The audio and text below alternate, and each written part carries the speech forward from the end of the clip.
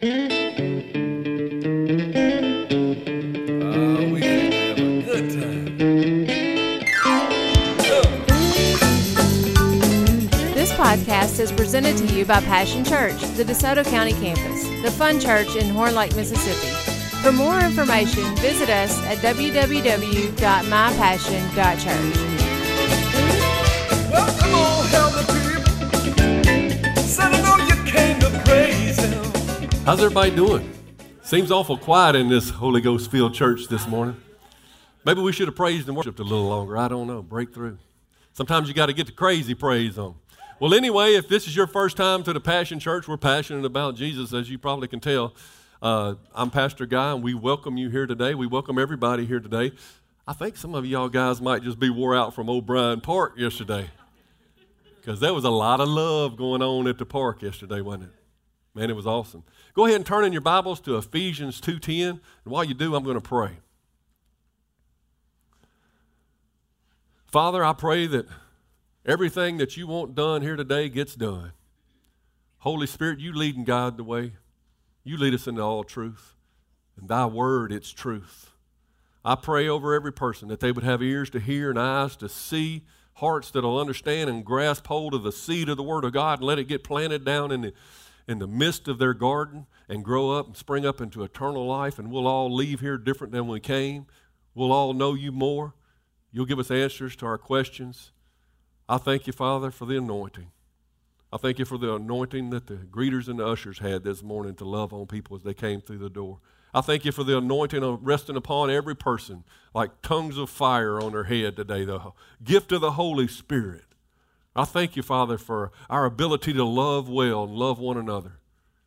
I thank you for everything you're doing in this church. We are a church with such purpose, Father, and we're discovering ourselves in you. We're finding ourselves in you, Jesus.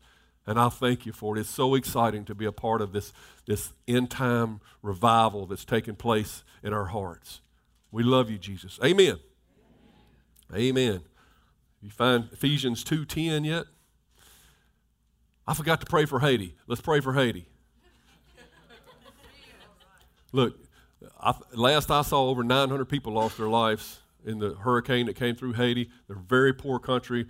I personally know somebody who's from there. They texted me that night and said that their daughter and her husband and their children were sitting in a car in their carport trying to survive because the roof had caved in on their house and there was water coming up in the floorboard of their car at the time we started praying.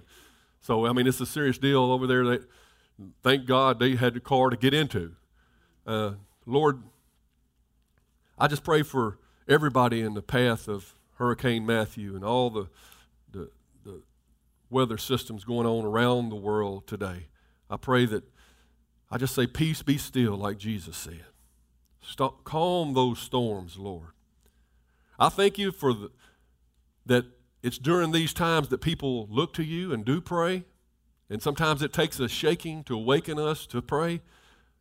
Father God, but we pray, and we believe that you're there in the midst of the people of Haiti and all along our eastern coast, that you're with them to help them rebuild, that those who have lost loved ones, that you'll comfort them and be with them, and that somehow you'll turn what has turned out bad to be a great good. And I thank you for not letting the brunt of it hit us like people had predicted, but turning it back out into the ocean. And I thank you for protecting us in the days to come. In Jesus' name, amen. All right. O'Brien Park. Awesome. I want you, if you were at O'Brien Park or you participated in the O'Brien Park outreach and you felt like, just if you was to think about it right now, you'd say, hey, that's who we are. That's what we're supposed to be doing. That's us. And you felt it, and you know it's true. Stand to your feet if you were part of it and you feel that way. Give them a round of applause. All right. Give yourselves a round of applause. All right, you can be seated. I know many of you were or felt like you were put on the spot, and we didn't mean to, but all of a sudden the microphone just got handed out to different people and started giving testimonies. If you came to the park and you gave a testimony yesterday for Jesus Christ, would you stand up? Who else did we have that gave testimonies? Somebody's not standing up on us. Joe's ushering, he's in the back. We had people, man, was ready with an answer when people asked what is the hope of their calling, just like it says in Peter. They were able to give an answer. Stood up in front of a whole crowd of people with a microphone just shoved at them. Big Kevin was took 5-10 minutes. We had to snatch the mic back from him. He was telling how what Jesus had done for him. And you overcame any insecurities. That's what this life is about, overcoming insecurities. And that's the title of today's message. No more insecurity. No more insecurity. We got to get past all that, right? I want you to stand to your feet if you feel like we're a Catholic church. Stand up, sit down, kneel down. No,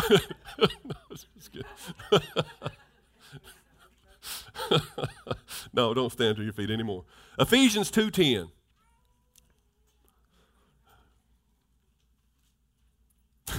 I didn't say nothing bad about your church. I'm just saying they do a lot of calisthenics during the service. That's all I'm saying. I used to get in shape when I went to the Catholic church. All right, Ephesians 2:10. For we are God's masterpiece. He created us anew in Christ Jesus so that we can do good things that he planned for us long ago. Did you know God has planned for you to do good things? No question about it. If you're here within the sound of my voice, or beyond the sound of my voice, God planned for you to do good things. One time I went hunting with my dad when I was in my early 20s or something, and we went to these woods where I had killed a buck before, and I was all excited to go. But these woods were strange because they had these things called palmettos. They were like little small palm trees about this tall all over the woods. You couldn't see anything while you were walking through the woods. It was so thick, but that's why the big bucks were back there, you know. And so my dad, he ain't happy just hunting, somewhere near a road. We got to walk about 2 or 3 miles. We're carrying these heavy deer stands and rifles and stuff. And we finally get to a place, and it's this big tall tree, and he points at it and he says, you see that first limb there, boy? You shimmy up that tree, and you don't stop till you get to that limb because you're going to need to get that high so you can see over them palmettos so you get a good shot at a deer. I said, yes, sir. I strapped my thing around the tree, and back then we didn't have the hand deals, if you know anything about climbing stands. We just bear hugged. By the time you got through, your chest was all bloody. We was bear hugging our way and wrenching but I got to going, and I wrenched my way all the way up. And I didn't stop. I was just looking up, and I got to that limb. And I got there, and I was sweaty. And I turned around, and then I made the mistake of looking down. And remembering I'm afraid of heights, And then I grabbed that tree again. I was hugging it tighter than I did on the way up, And I was like, oh, my goodness. Can I reach him? And I started shaking, man. My heart started beating. I didn't realize, from the ground it didn't look that high, but up there it looked like I was on top of Mount Everest or something. And my heart was, and I suddenly felt insecure. You know what I'm talking about? Because I wasn't secured to that tree yet. And I was like digging in my pocket, where's my rope? And I was going to tie it around myself, and I was just shaking, And about that time I heard a shh, shh, shh, shh. And I looked down, and this big buck is walking underneath the tree stand. Now, some of you guys may have had the nerve to just whip on around, take your shoulder gun off, and get a good shot off. What did I do? I held on to the tree. I let that buck go. My daddy killed him. It was a big old buck. Say, no more insecurity.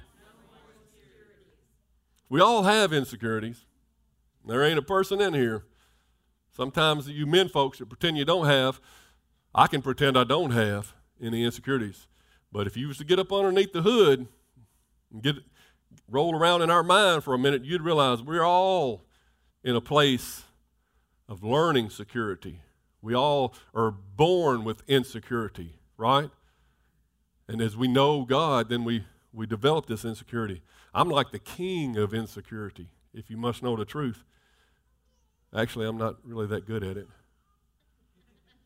I don't know why I'm teaching this message. I don't have anything to say. I'm just going to hold on to this while you... You see how insecurity can get you all of a sudden? It'll sneak up on you and remind you that you can't do something. No, our insecurities must be confronted. Now, I know some of you are holding on tight, but your insecurities must be confronted. It's part of the sanctification process. Once you give your heart to Jesus, it's now your responsibility to start confronting your fears, your doubts, and your insecurities. I wrote this, and it's on your sheet. Did everybody get a bulletin this morning? The bulletins are important. They got the announcements on them. And they also got some places you can fill in blanks if you want to follow along. This is one of your questions. We can't hide behind our insecurities and use them as a perpetual excuse why we can't do stuff. Now, I'm going to step on some toes this morning. Mostly mine. I mean, it was hard to write this, but some of us hold on to our insecurities and we won't let go. And we begin to identify with what we can't do. And we'll tell everybody else what we can't do. And we're holding on so tight to our insecurities, there's no way anybody can get you to ever do anything.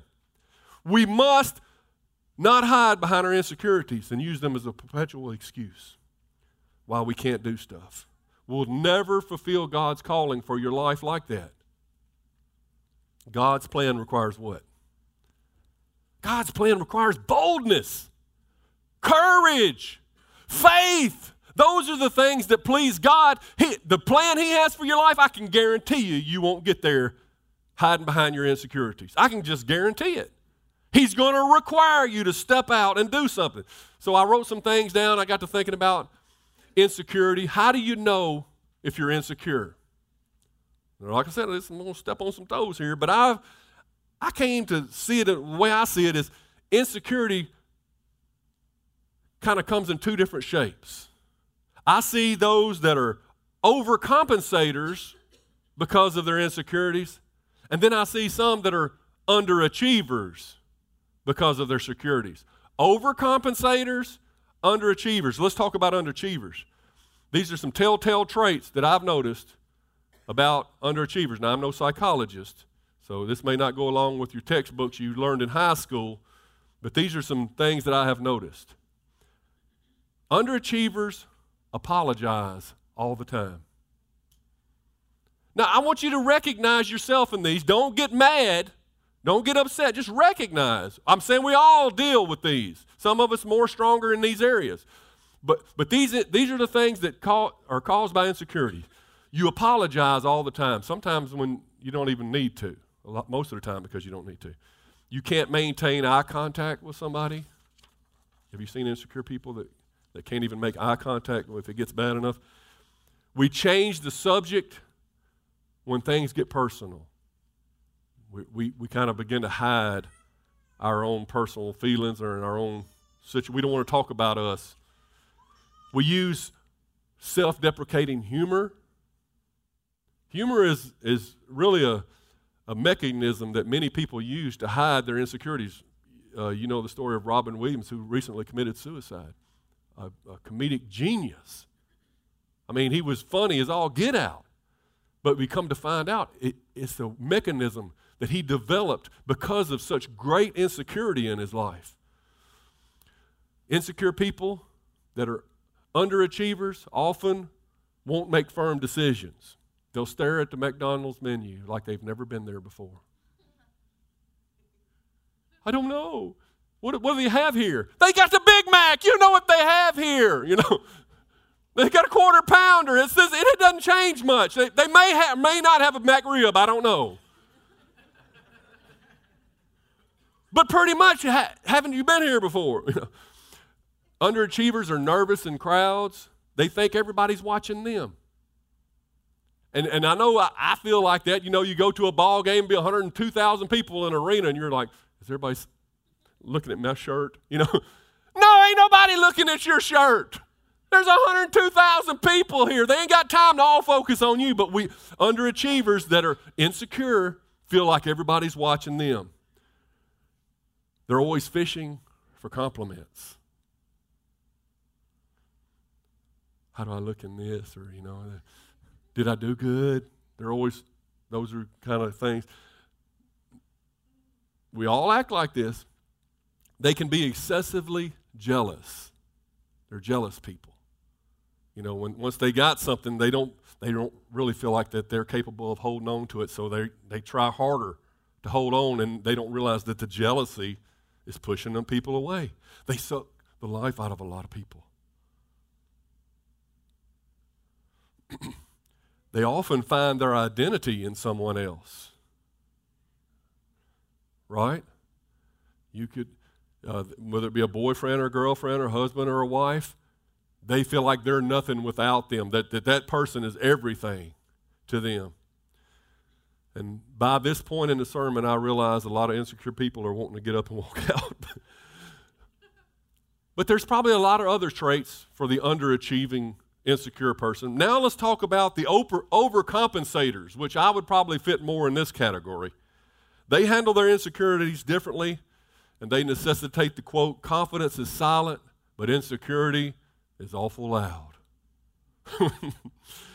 See, these people may actually accomplish great things. In fact, many times they do accomplish really great things. Have you noticed that most of the great men that you read about, they didn't have a dad in the house? I didn't have a dad in the house. Maybe you didn't have a dad in the house. Men like that, they don't know when they become a man, so they're just going to make sure they're full bore until they accomplish things, so they can know when they become a man. They can sense it. Nobody can say anything against me because they don't have a dad there to tell them, it's all right, you're doing fine, son. You're going to make mistakes, But they're overcompensating. But they may do great things, but it's typically for all the wrong reasons. They're doing it because they have this low self-worth. And they also make tons of excuses why they don't do more. They're perfectionists. They think they just have to attain, And they're bad losers and even worse winners. Have you ever played basketball with me? If I'm losing, I'm like, man, my ankle's hurting, They're making up excuses. Is that gold regulation? But if I'm winning, it's like, woo, come on, baby, slamming the ball down, I'm the best ever, Come on, LeBron James, You just, bad losers and bad winners. Their confidence is not real.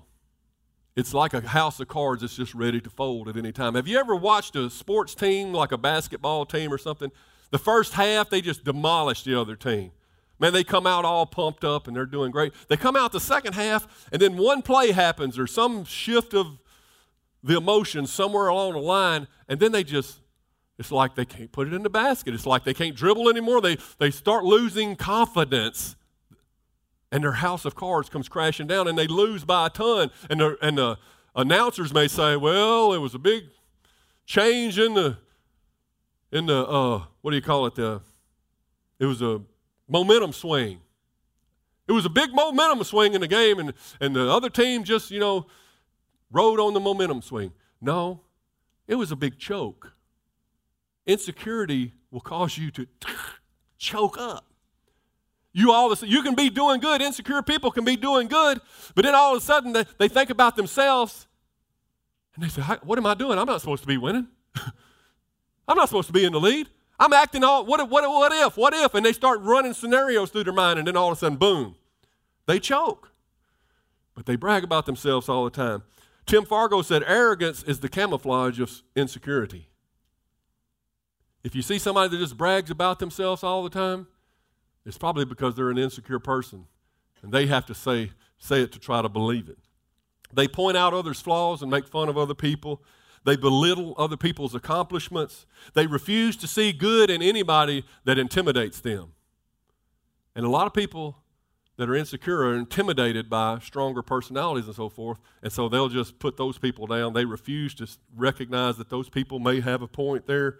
They just don't give them any credit. They think everybody is out to get them.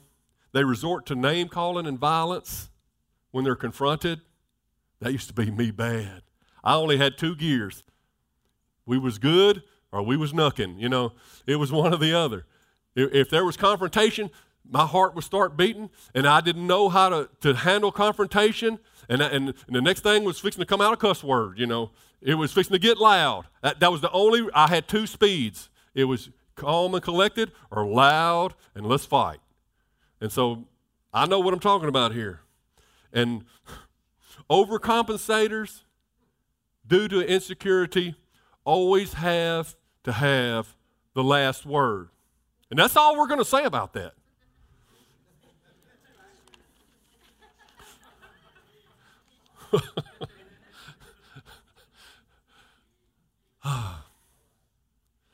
Y'all pray for me. I'm starting to feel insecure. What's the definition of insecure? Definition. The first definition I found was subject to fears, doubts, not confident or assured. That sounds like nothing like a Christian's supposed to be. In fear, which is the opposite of faith, doubt, which is the opposite of belief, no confidence, not assured. Aren't we supposed to be the most assured people? We've got some assurances, I can assure you. But what it all boils down to is our innate fear of death. We're born with it. We are born insecure. We are born with a fear of death. And I can prove it to you. Hebrews 2, verse 14. It says, because God's children are human beings made of flesh and blood, the Son also became flesh and blood. In other words, because we were weak and we were in this flesh and blood, Jesus came down to be one of us. For only as a human being could he die. You see, he wasn't going to die before. And only by dying could he break the power of the devil, who has the power of death. So Jesus came to break the power of what? Death. And it goes on to say, only in this way could he set free all who have lived their lives as slaves to the fear of dying. See, we're all born as slaves to the fear of dying until we realize that Jesus has set us free. He has broke the power of death. I should get more amens than that. Unless we got just a really insecure church.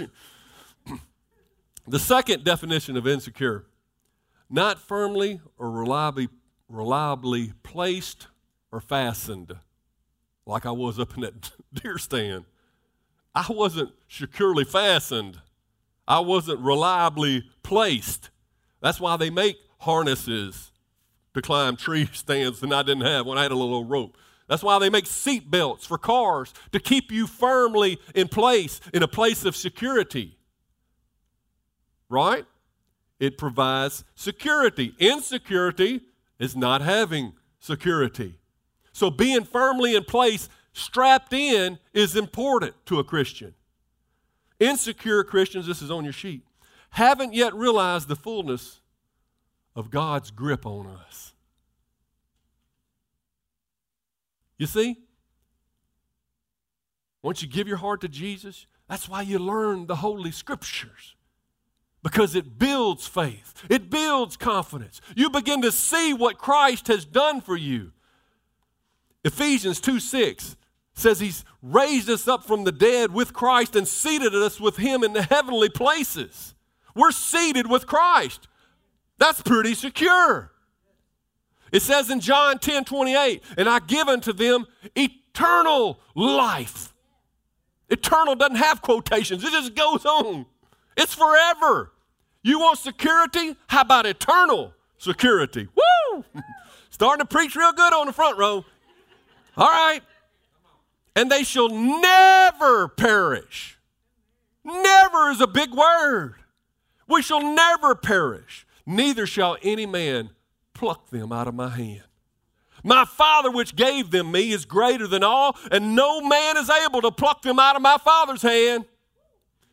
Man, that ought to give you, if you want secure, know that God the Father holds you in his hand. How much more secure do you need to be? No man can pluck you out of there. That's pretty secure. Y'all remember Liberty Land? I took my daughter to Liberty Land back when it was open. She was 6 or 7 at the time. I wanted to ride the Zippin' Pippin. Anybody remember the Zippin' Pippin? Wooden roller coaster. I hadn't rode it in a long time. So I took my daughter up there with me, and the sign says you got to be yay high to get on. She's about yay high, but I said, we'll get you on. And I was hoping they wouldn't notice. They didn't notice. They put us right on. We got in the little car thing, and I was looking for seat belts. There wasn't none. There's just a little bar they pulled out. And I'm looking at the difference between her and that bar. She can barely see above the bar. They didn't care. We took off. Man, that was a rough roller coaster. I mean, just going up the hill was about to jerk you like this, you know. Man, we went over there. Whoo! As we come down, I saw her going. I was like, we got to the next hill. She went, oh! I was pulling her down every hill. You know, she was kind of going. I was just the whole rest of the way. I was just trying to hold on to her. She was coming up out of the car. We got to the end. I thought she would be crying and stuff. She was okay. You know why? Because Daddy had his hand on her. She didn't care. She was secure.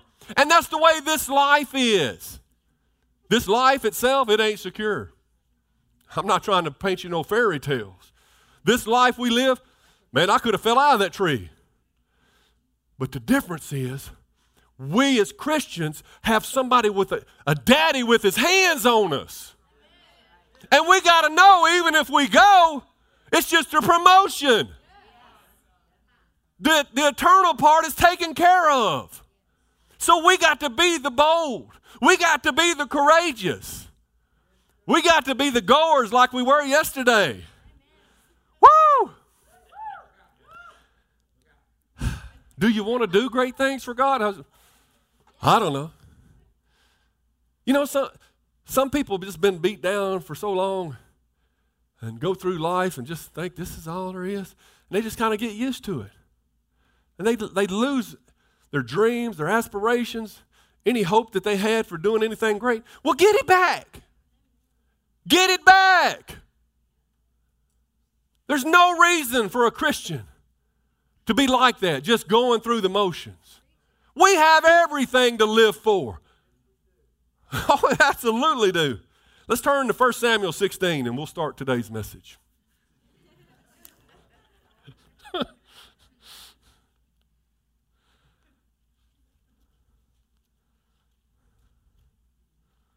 First Samuel 16, most of y'all know this story about King David, or little David. When we start in verse 1, we see that Samuel is upset because of King Saul. Saul was the first king before David. The priest Samuel, he's just upset because he couldn't save Saul's kingship. Saul was the world's worst king. Why? He was full of insecurity. He was terrible. I mean, he was the most insecure person. They should have known that when they went to anoint him as king. He was over there hiding behind the luggage. If you ever read your Bible, it's in there. They went to, at his own coronation, he's hiding. They have to go, where'd he go? He's over there hiding behind the luggage. They bring him out and make him king. He's a big, strong, good-looking fella, a head above everybody else in Israel. But man, on the inside, he's just like a little wiener. I mean, little wiener dog, you know.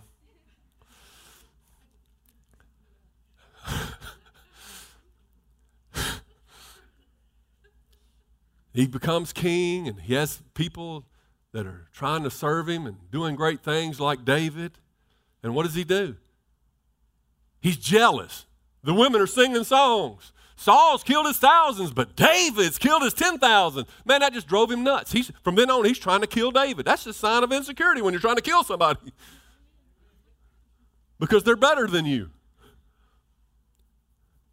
He was one, he got to the place where he only cared about pleasing people. He didn't care anything about pleasing God. That's a sign of insecurity. You're a people pleaser. Insecurity. Say insecurity. Now God, he was patient with King Saul. He tried to work with him. But Saul would not change. And guess what happens if you don't change? If you aren't willing to change, God will have to use somebody else. How many times has God asked you to do something? And I can't do that, God. I'm not strong. When we handed Kevin the microphone yesterday, he looked around and but then something rose up on him, in him. And he overcame the fear. But how many times has God gave you the microphone, so to speak? And no, I can't. And you start looking at yourself and you start, man, there's no way. And he had to find somebody else. Well, stop being that. I'm talking about change today. 1 Samuel 16, verse 1. Now the Lord said to Samuel, you have mourned long enough for Saul. I have rejected him as king of Israel, so fill your flask with olive oil and go to Bethlehem. Where do we remember Bethlehem in the Bible? Anyway, find a man named Jesse who lives there, for I have selected one of his sons to be my king. So the priest Samuel, he goes to Jesse's house, and you know the story. He doesn't know which one, but he knows God will show him when he happens. And Eliab, the first, oldest, best-looking son, comes walking up, and Jesse says, here's my firstborn. And Samuel says, man, that's him. There's no way that dude right there is not king, because he's thinking about, King Saul was kind of good-looking and big. Like the next king is surely going to be, the biggest and best-looking. But the Lord said to Samuel in verse 7, don't judge by his appearance or his height, for I have rejected him. The Lord doesn't see things the way you see them. People judge by outward appearance, but the Lord looks at the heart. The Lord looks at the heart. What did he see in Eliab's heart? Maybe he saw a big, good-looking guy that had no confidence. Or maybe he saw a big, good-looking guy that had no faith. There's a better way to put it, isn't it? Because the Bible says it's impossible to please God without what? So Eliab didn't please God. And so they went through all 6 other sons, or 7 sons, all big, good-looking, strong, handsome young men. And Samuel rejects them all. The Lord, what is it? No, no, next. You got anybody else? And Jesse said, well, I got the little run out in the back, watching the sheep and the goats. You don't want me to bring him in? He's just a little boy. Well, I'm not sitting down until you do. He brings this little boy in.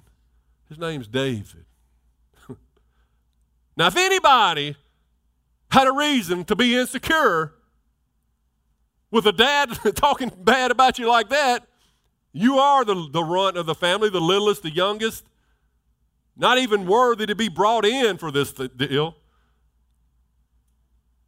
David could have been awful insecure at that moment. But what was different about David? Because we know David was anointed with that flask of olive oil. What was different? God saw faith, not insecurity. Someone who trusted God. Faith is proof of our security in Him. That's basically what it is. To the level that we're still remain insecure is to the level that we haven't known Him. The more you know Him, the more secure you will be. Now, David proves that right off the bat, because there's a long gap between this little boy and when he actually becomes king. He's anointed as a young boy. He's not king for probably 15 years later. I don't know. I didn't count them all up, but probably when he's in his 30s or something. But I don't know if it had been you as a little boy, a teenager. I'd have been like, all right, I'm the new king. I'm the new sheriff around here. Things are going to be different. Right? I'd have begun to boss people around, boasting, telling everybody in town. David did none of that. Then I'd have begun to, God, you said y'all was going to be king, and I'm still here. I'm 20 years old now. What are you doing, God? I'd have been insecure. I'd have been walking the halls. When is it going to happen? When's it going to happen? When's it going to happen? But not David. He didn't get in a rush. He was secure. Really, David was so secure, it didn't matter to him whether he was king or not. As long as he was pleasing to the Lord, he was happy. He knew that, and in the right time, God would make him king. When he was ready, and when he was ready, it would happen. But it had been spoken, so it was a done deal. He didn't worry about it. He didn't have to brag about it. He knew the day was coming.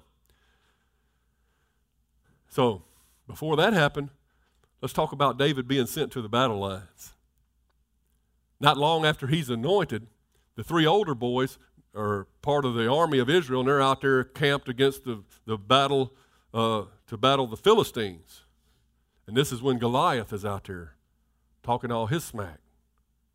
Well, Jesse, the daddy, says, David, I need you to go. I know, get somebody else to watch your sheep for a minute. Go out there and bring the boys something to eat. Give some cheese to the commanders, and bring me back a report for how it's going at the battlefield. So David does. He goes, and he gets there, and what's the first thing happens? His brothers try to intimidate him. David, what are you doing here? Ain't you got some little sheep to be watching? You just here to watch the battle. What are you doing here, you little runt? They try to intimidate David. It doesn't work. Say it doesn't work. It doesn't work. In fact, they were the insecure ones. They're the ones sitting around hiding from Goliath. They're trying to make him feel like they do. Doesn't work. Say it doesn't work. David, on the other hand, says, let me at him. Who is this uncircumcised Philistine? This overcompensating little insecure 9-foot little giant. Who is this guy? Who does he think he is? This little David guy. Don't you start to like him? Don't you see what God saw in him? Don't you know you could be like him? You could be like David. He didn't have any more strength than you do. His strength came from his faith. In 1 Samuel 17, the next chapter, in verse 32, he goes to King Saul. He says, don't worry about this Philistine, David told Saul. I'll go fight him. All the other men was hiding from Goliath. Now, you can kind of understand. This is maybe 2 foot tall, and I'm about 6 foot tall. So I'm about 8 foot right now.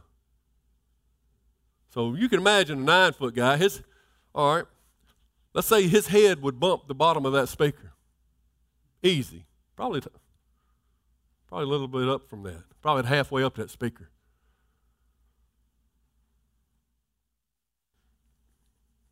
Don't worry about this Philistine, David told Saul. I'll go fight him. Don't be ridiculous. Don't be ridiculous, Saul replied. There's no way you can fight this Philistine and possibly win. You're only a little boy, and he's been a man of war since his youth. You see, even King Saul's trying to intimidate David. Say, doesn't work. Doesn't work. David persisted. I've been taking care of my father's sheep and goats, he said. When a lion or a bear comes to steal a lamb from the flock, I go after it with a club and rescue the lamb from its mouth. If an animal turns on me, I catch it by the jaw and I club it to death. I've done this to both lions and bears, and I'll do this to that pagan Philistine too, for he has defied the armies of the living God. The Lord who rescued me from the claw of the lion and the bear will rescue me from this Philistine. Saul finally consented. All right, go ahead. May the Lord be with you. Then Saul tries to give him his armor, his own armor. Here, take my armor. You're going to need all the help you. David put that stuff in. He said, this doesn't work. My security is not in that armor. I know who the Lord has made me. See, some of you may have put that armor on and said, yeah, that's good. I'll use that. And your security wouldn't have been in the armor. Maybe you needed the armor. Different situations for different folks. But for David, no, this is not how I roll. I know how God made me. We all have different ways about going and doing things, right? And God will use your strengths. I'm preaching real good. Y'all ain't even helping me. 1 Samuel 17:45, David replies to the Philistine after, did I mention Goliath tries to intimidate David? Say it doesn't work. Everybody's trying to intimidate David. Do you see how the devil works to keep people from doing great things for God? Every level, somebody's going to be trying to talk you out of your dreams. Don't let them. Every level, somebody's going to say you can't do it for this reason, for that reason.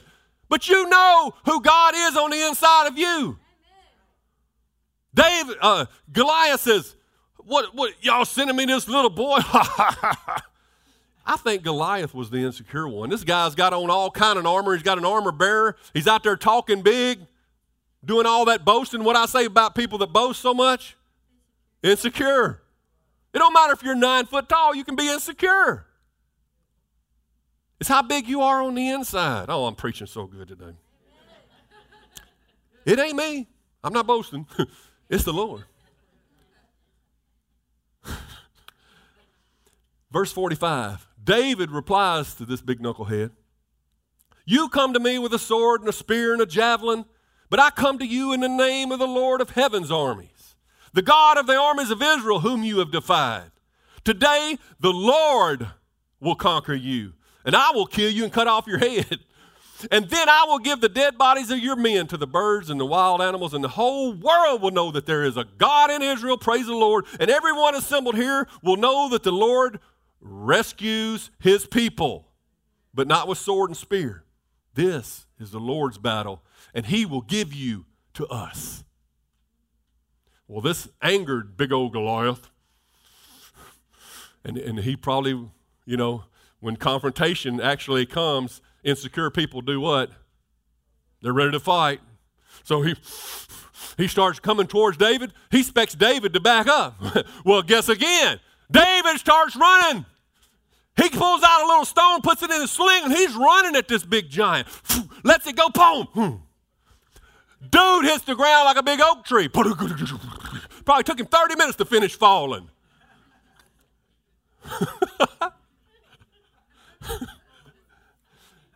The big giant falls, and the whole Philistine army is in a panic. They take off running. The Israelites jump up and say, I think this is where the momentum switch is, and they take off after him.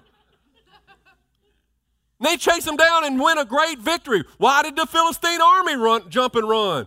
Because they had their faith in a man. Say, doesn't work. When the man fell, they fell. See that in the church every day. A well-known pastor or preacher falls, and then that's just somebody's excuse. I don't believe anymore. You wasn't believing in God in the first place. You had your faith in a man. People put their faith falls because of circumstances. You see, we're built with a foundation of people in here who's been through the circumstances and are still standing. They didn't let the circumstances change their heart about God. They were rooted and grounded in the love of God. They know who they are in Christ. Man, I'm still preaching real good.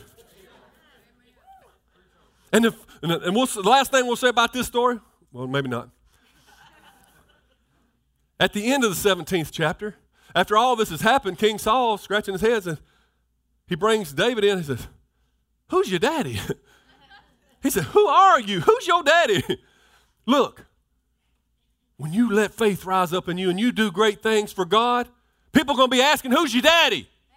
And that's what it's all about. You're going to point to the daddy, to your Abba Father. That's what we're trying to do around here. We're trying to live lives that glorify the Father. Christians should be the glorifyingest people. We ain't supposed to say, who is your daddy? That is a shame. I would whoop your daddy if he was here right now. No. Who is your daddy? Because he taught you good. I want to know your daddy. And see, that's the way it's all supposed to be. Where was David's security found? This is on your sheet. The first thing we must do is not reckon ourselves by ourselves, but by the God that lives in us. See, we don't see ourselves by ourselves. We see ourselves with somebody in us. I'm preaching still good. See, insecure folks are always focusing on you. And you know you. That ain't good. Let's just be honest. We ain't much to look at. We ain't much to trust in our own strength. We can just, but you're saying, well, what about this self-esteem stuff that I heard so much about? Well, you can listen to the devil's textbooks all you want. But God says go on and don't worry about your self-image. Worry about the image of who God is in you. It ain't about your self-esteem. The Bible don't talk about self-esteem. And you esteem yourself. No, you humble yourself and you make God big. See, that's the problem. Some of us have tried to develop self-esteem. But you know you. And it didn't last long. Because you know you. You can think good thoughts about yourself all you want to. In the end, you have to live with you. You know yourself. You know that I can do nothing apart from Christ. But when you get to shift, that's the first part of it. But I can do all things through Christ who strengthens me. I can do nothing apart but all things through. Nothing, all things. Nothing, all things. Woo! Christ in me, the hope of glory. I'm starting to sound like a real preacher. I was hoping I would never do that. I just want to be a real preacher. I don't want to be some scripted. I'm just having a good time up here, excuse me. I'm not trying to be like some evangelist or some TV guy. I just want to be real. I just like having fun. But I guess after you do it a while, you just start looking like other preachers. Galatians 2:20. My old self has been crucified with Christ. It's no longer I who live, but Christ who lives in me. So I live in this earthly body by trusting in the Son of God who loved me and gave himself for me. That's how I live. Philippians 3:3 says we rely on Christ Jesus. We rely on what Christ Jesus has done for us, and we put no confidence in human effort. See, it's just about getting your gaze on the right thing. The world tries to get you to point to you. If it feels good, do it. You know, be your own man. Be this. You can do it. Everything is about you. And we know that you don't work. It's Christ in me. And this comparing ourselves to one another is just foolishness. That does away with all comparison. You know, that's why many of us are insecure. We see people that can do things better than us, and we start having a lowly opinion of ourselves. But didn't we already start with a scripture that says you're a masterpiece? You're a masterpiece. That means one of a kind. When you're one of a kind, who are you going to compare yourself to? Anybody you compare yourself to is like apples and oranges. You can't make that comparison because you are you. You got your own DNA, you got your own fingerprints, you got your own personality. You are you, and nobody can take that. Nobody can compare with you. It's not about what you are, it's about what Christ is in you that matters. So how do we overcome insecurity? Well, first,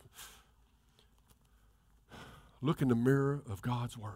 James calls this a mirror. He says you behold yourself in a mirror and you forget what manner of man you are. Don't forget. Look in there and look for the in him scriptures. In whom. Anything that refers to being in Christ. All the promises of God are yes and amen. Where? In Christ. Right? Amen. They're in him. And that's where you find yourself.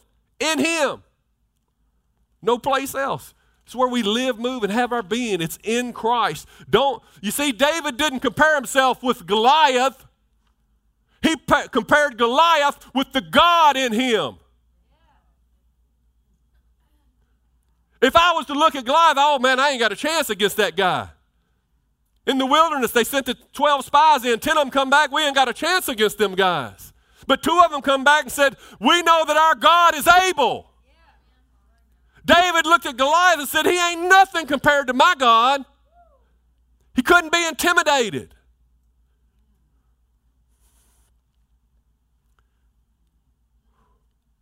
And whose battle is it anyway? It's the Lord's. The battle is the Lord's. And he don't lose. How many seen the movie Forrest Gump? Bunch of sinners. I hope you saw the PG version. I'd watched it on TV one time. We rented it, and I said, oh, no. I'm not watching that. Because it's got some bad parts in it, but the TV version is okay, I guess. But if you was to watch Forrest Gump again, would you be all nervous that he's going to die in Vietnam this time? They're going to shoot him more than in the buttocks. I know it. when he's the shrimp boat captain, he's going to drown, you wouldn't be all nervous. Why? You know the end of the story. Say it ain't going to change. It ain't going to change. See, I've already read the end of the Bible. I've read this book through, and I see that we win. Say it ain't going to change. I'm still going to be forgiven. I'm still going to live with him forever. I'm still saved. I've still defeated death, hell, and the grave because of Jesus Christ. I'm going to live forever in him, and it ain't going to change. It ain't going to change. It ain't gonna change. You've read the book. Hebrews says he's the author and the finisher of our faith. He wrote the story of our life. You need to trust the script. You need to walk it out. You need to trust the script because it's a good script and you win. Every time. It ain't gonna change.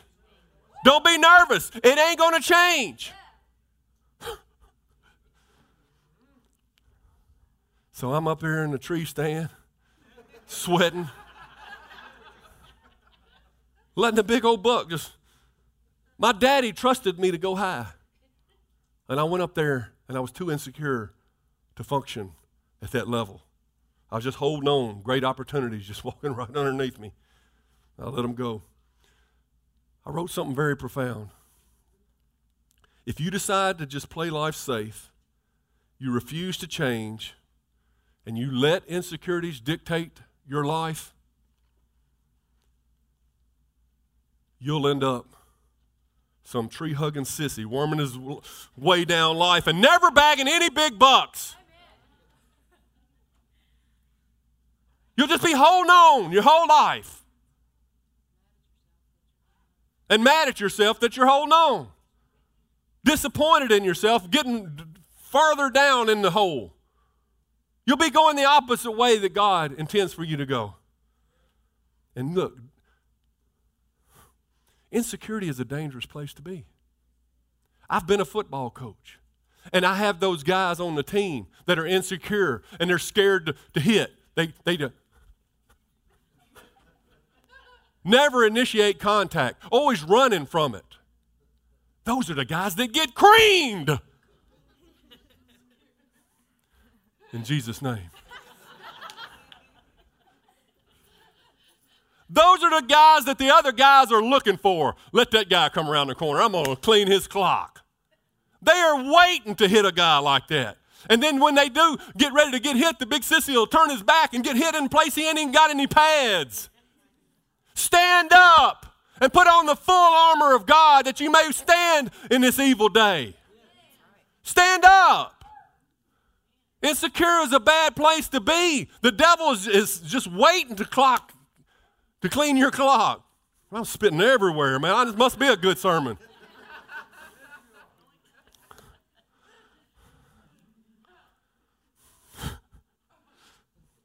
That's all I got to say about that. That's some good stuff, though, isn't it? Look, it's not about you. It's about who you are in Christ.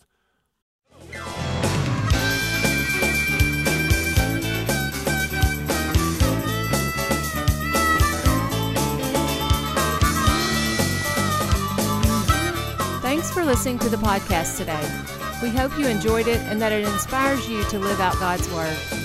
For more information, visit us at www.mypassion.church.